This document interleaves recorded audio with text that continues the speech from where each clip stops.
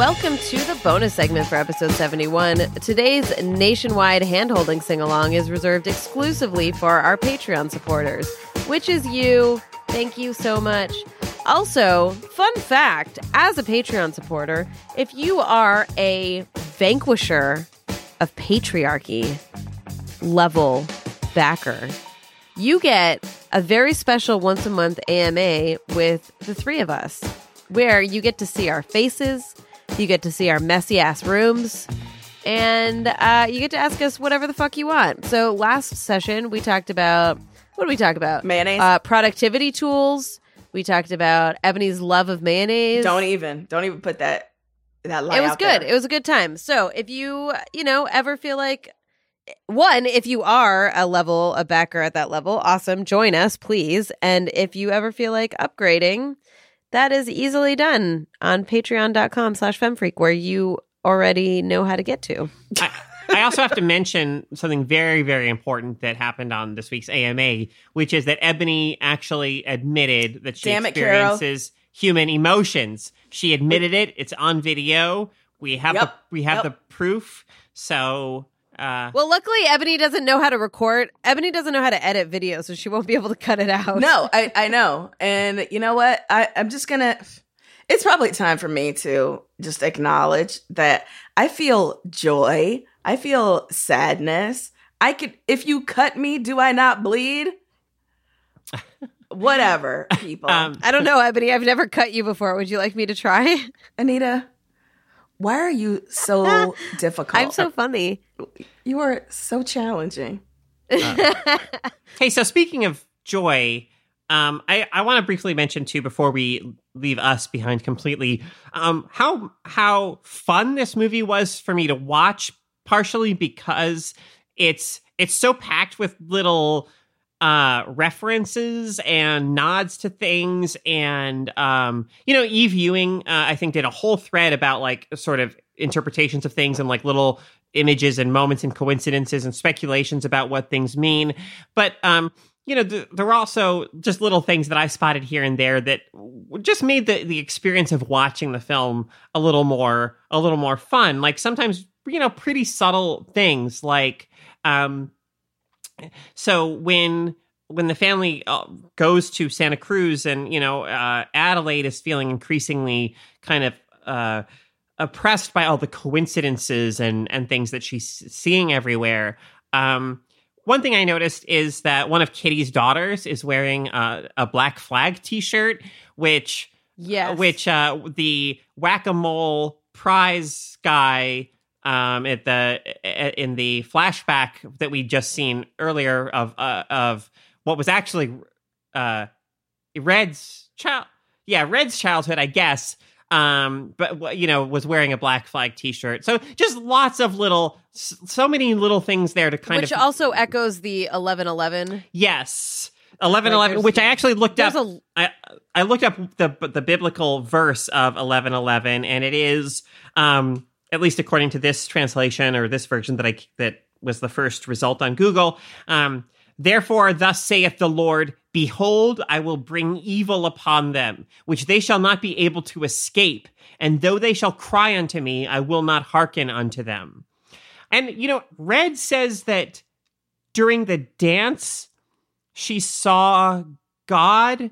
And I guess like it makes sense that 11:11 is a biblical reference in this film because it's very much a vengeful kind of God. And obviously the tethered are taking their vengeance on the people on the surface. But anyway, yeah, God, there's so much going on. But I think movie. like you can also, the 11, like the mirroring of the numbers, right? Yes. You can also read it as the Lord bringing evil upon the tethered, and that they will not be able to escape. And though they, sure. So I think like I love that.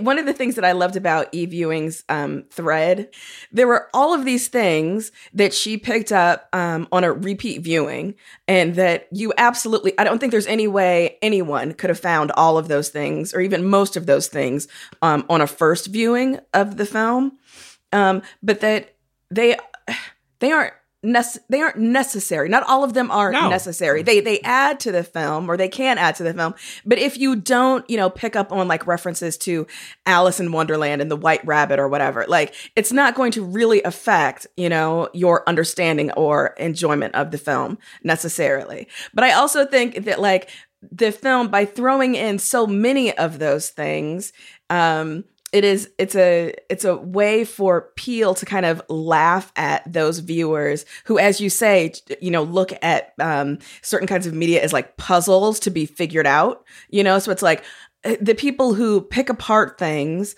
and they'll often call these like plot holes, like, okay, so where did the tethered come from? Where are they getting these rabbits? Are they like underneath the entire U.S.? Look, these kinds of questions. These are not invalid questions, okay? In a way, I disagree, because I think, like that's not the point. I don't think the point is that like... It's not the point, but the thing is, it's hard not to ask those questions. Like, how many generations have they been doing this? Because it's obviously we've seen for 3 generations. Like, I think that there's like not the point of the movie, but also I don't think it's unreasonable to be asking these questions and wondering like the point of it. And like, there's an element of... like the person I went to see the movie with, he was like, I almost wish it was a little more vague so I didn't have those questions. Oh, because like the thing is that the more they try to explain those things. Yeah, I want them to explain less. Oh. Right? So it's vague enough that you don't have these very specifics of... Like, how long has this been running? Is it a government conspiracy? Who did it? Where do they get clothes from? How can you live on just rabbit meat alone? Like, how many? Like, it's just there's so many. I think in the same way that like, what's the Cabin in the Woods? I didn't see that. Yeah. With so in the same way that like if you spend too much time trying to solve the calculus of how in fact this would ever work, that you're kind of going on a detour that takes you further away. I agree that it's the wrong questions and that we shouldn't be paying, like, it shouldn't be the questions we're asking when talking about the movie, but I think that it's not unreasonable for those questions to come up. I guess what I'm trying to say is that if you spend any amount of time trying to, figure out, like, solve for X with the underworld and the tethered, it very quickly reveals that it could not work, right? Like, that it's not meant to be understood literally. I mean, like, Adelaide, or who we think is Adelaide, literally goes down like an escalator to this underworld, to this, it's like an asylum or a school in a lot of ways, right? Like there's no way that this could work logistically. And because it's so obvious that it couldn't work, I immediately stopped asking why it worked or how it could work. Because I was just like, there's no point in asking this question. And I'm not saying that other people who had those questions and couldn't let them go had the wrong response. I'm saying for me, the very accumulation of weirdness worked to allow me to just like lean back and accept all of it. I think that the escalator thing didn't bother me because I had already been like, well, you've already established this underground network. Which, here's the other thing too, is at the beginning, they make it a point to say on screen that there's this underground network of underground tunnels all across America, right? Like that is a very, very important point if it's stated at the beginning of the movie, right? So to me, I like, even while the movie's done, it doesn't feel that important to me. Like, I didn't think that needed to be called out because I'm like, I can suspend my disbelief by being like, there's this thing underground that's happening in this weird escalator with the lights and it looks fucking amazing in the way that it was all shot. But then it goes into such specifics that don't feel as whimsical.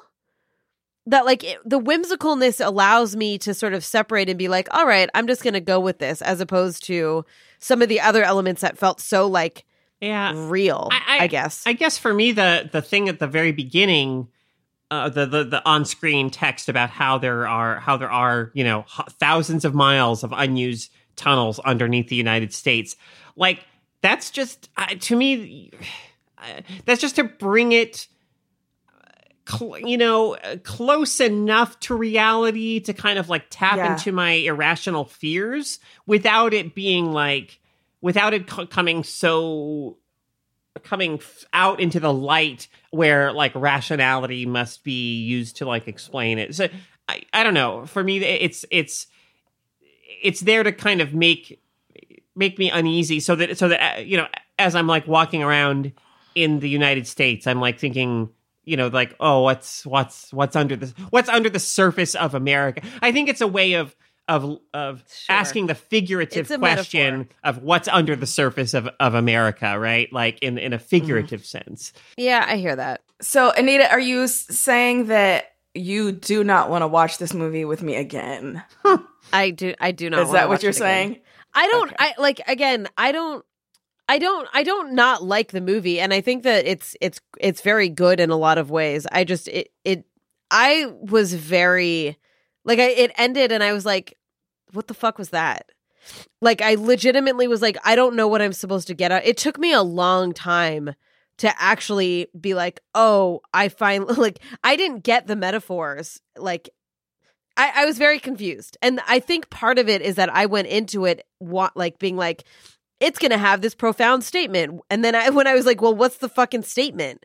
I really didn't understand it for a minute. It took me like a little bit of time and talking through it to get there. So my experience watching it was a little rough, like a little stressful, and like, does that make sense? Like, I felt a little I felt lost. Well, you know what would help with that is watching it again. I don't feel lost anymore. I feel like I found my way. You don't want to watch this with me again. It is a challenging film, I think. But I also encourage people who, you know, who just want to watch people be scary, and to be kind of unsettled and creeped out. Like, just on that level alone, I think it works still. Yeah, totally. Watch it. Go see the fucking movie. Like, I recommend people see the movie for real. But like, I always feel this tension. So things do not have to be this way. Okay. Like, what I am about to say is not the way all things forever need to be. Okay. Mm-hmm. But I'm going to say this thing.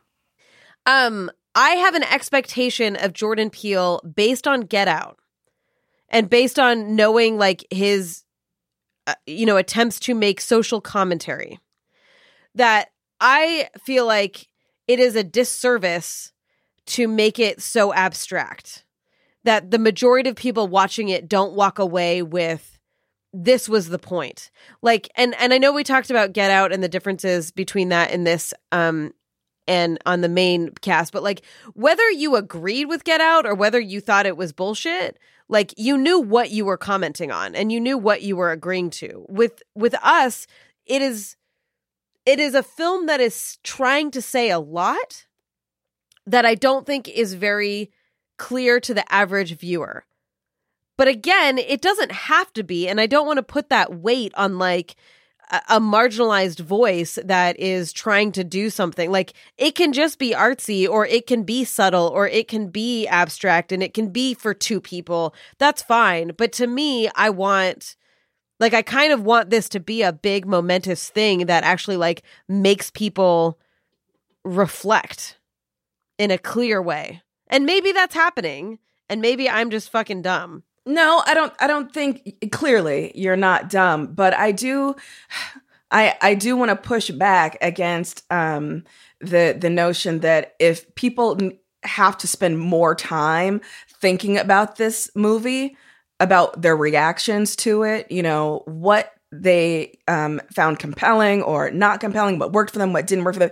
Just, you know, if they need to take more time, or if they are not able to come to like a single definitive understanding of what the movie is, that's not something that should be sought out. I do think, you know, Get Out was, you know, for whatever value of this term you want to use, an easier film for people to wrap their heads around. And this is part of what I mean when I say that, you know, Jordan Peele absolutely had to make Get Out before he would have been allowed to make a film like Us, you know? But when you're talking about the kind of issues that come up in Us, these are hard terrible, challenging, difficult things to wrap your head around. And so it would have felt inauthentic to me if there was some easy way of understanding it.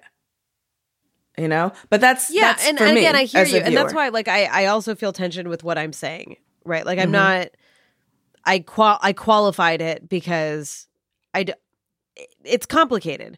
I guess I just want someone like, there are particular relatives of mine that are not very deep and profound human beings. And like, I would want them to see this movie and get something out of it. And I feel like they would not. I feel like they would not do what we're doing now, where we're sitting and thinking about it and like discussing it and trying to get at the heart of it. They would just like take it on face value. And so you would do that and you'd be like, I saw this cool horror movie. But to me, as like a feminist media critic and like someone that feels like the media can have a profound impact on us, I want it to be as wide of a net as possible. But it doesn't have to. And it doesn't mean that that's not also happening. I'm just making a lot of assumptions here. Yeah, I mean, certainly as a feminist and a critic, and a feminist critic, I often feel a tension with, I'm not going to say us specifically, but with work in general, where like, I might watch a film and see in it potential for some interpretations and understandings that are kind of progressive, but I also know with those particular films that for the larger audience, it's actually going to be experienced at a level where it actually reinforces kind of dominant cultural values. And that's always like really frustrating for me, because I don't want to be a critic who advocates for, like, the last thing I want to be is a critic who advocates for really art that's always simple in its messaging or simple to interpret or whatever, because like I feel like if a work of art can be boiled down to a message, a statement, then we don't need the art in the first place. Like, art should be, to some degree. I don't agree with that, though. I mean, I agree with what you're saying, but not that point. Okay, well, I think you can make profoundly complicated art that is still clear to understand. No. And I think Get Out is that. Oh, sure. Okay. Yes. But I guess what I mean is I also think that there's a great deal of value in art that, because life itself is often ambiguous or contradictory or confusing, art that is honest about that and is itself some of those things in some ways. Like, it's complicated, right? I want art that's going to have a net positive impact on the world, but not in like a simplistic way, right? Not in a way that's like certainly not like after school special type art, of course, right? But I think it's tough sometimes to advocate for such art without it seeming like that's what you're doing, right? And it's not, but art does have an impact on our culture. Anyway, this is a bigger conversation than we have time to like fully get into in this bonus. But those are just things that I struggle with as a critic sometimes. Cool. All right. Ebony, you have any last thoughts before we wrap up this bonus? Not anything I can wrap up in a second. So let's talk about it in Discord. Yeah, that is a great idea. All right, y'all. Thank you. Tell us what you think of the movie. Tell us what you think of our opinions. Tell us what your opinions are. Don't do that. But only if you're a backer of this podcast. Those are the only opinions we're going to take on board. All right, y'all. Bye. Bye. Bye.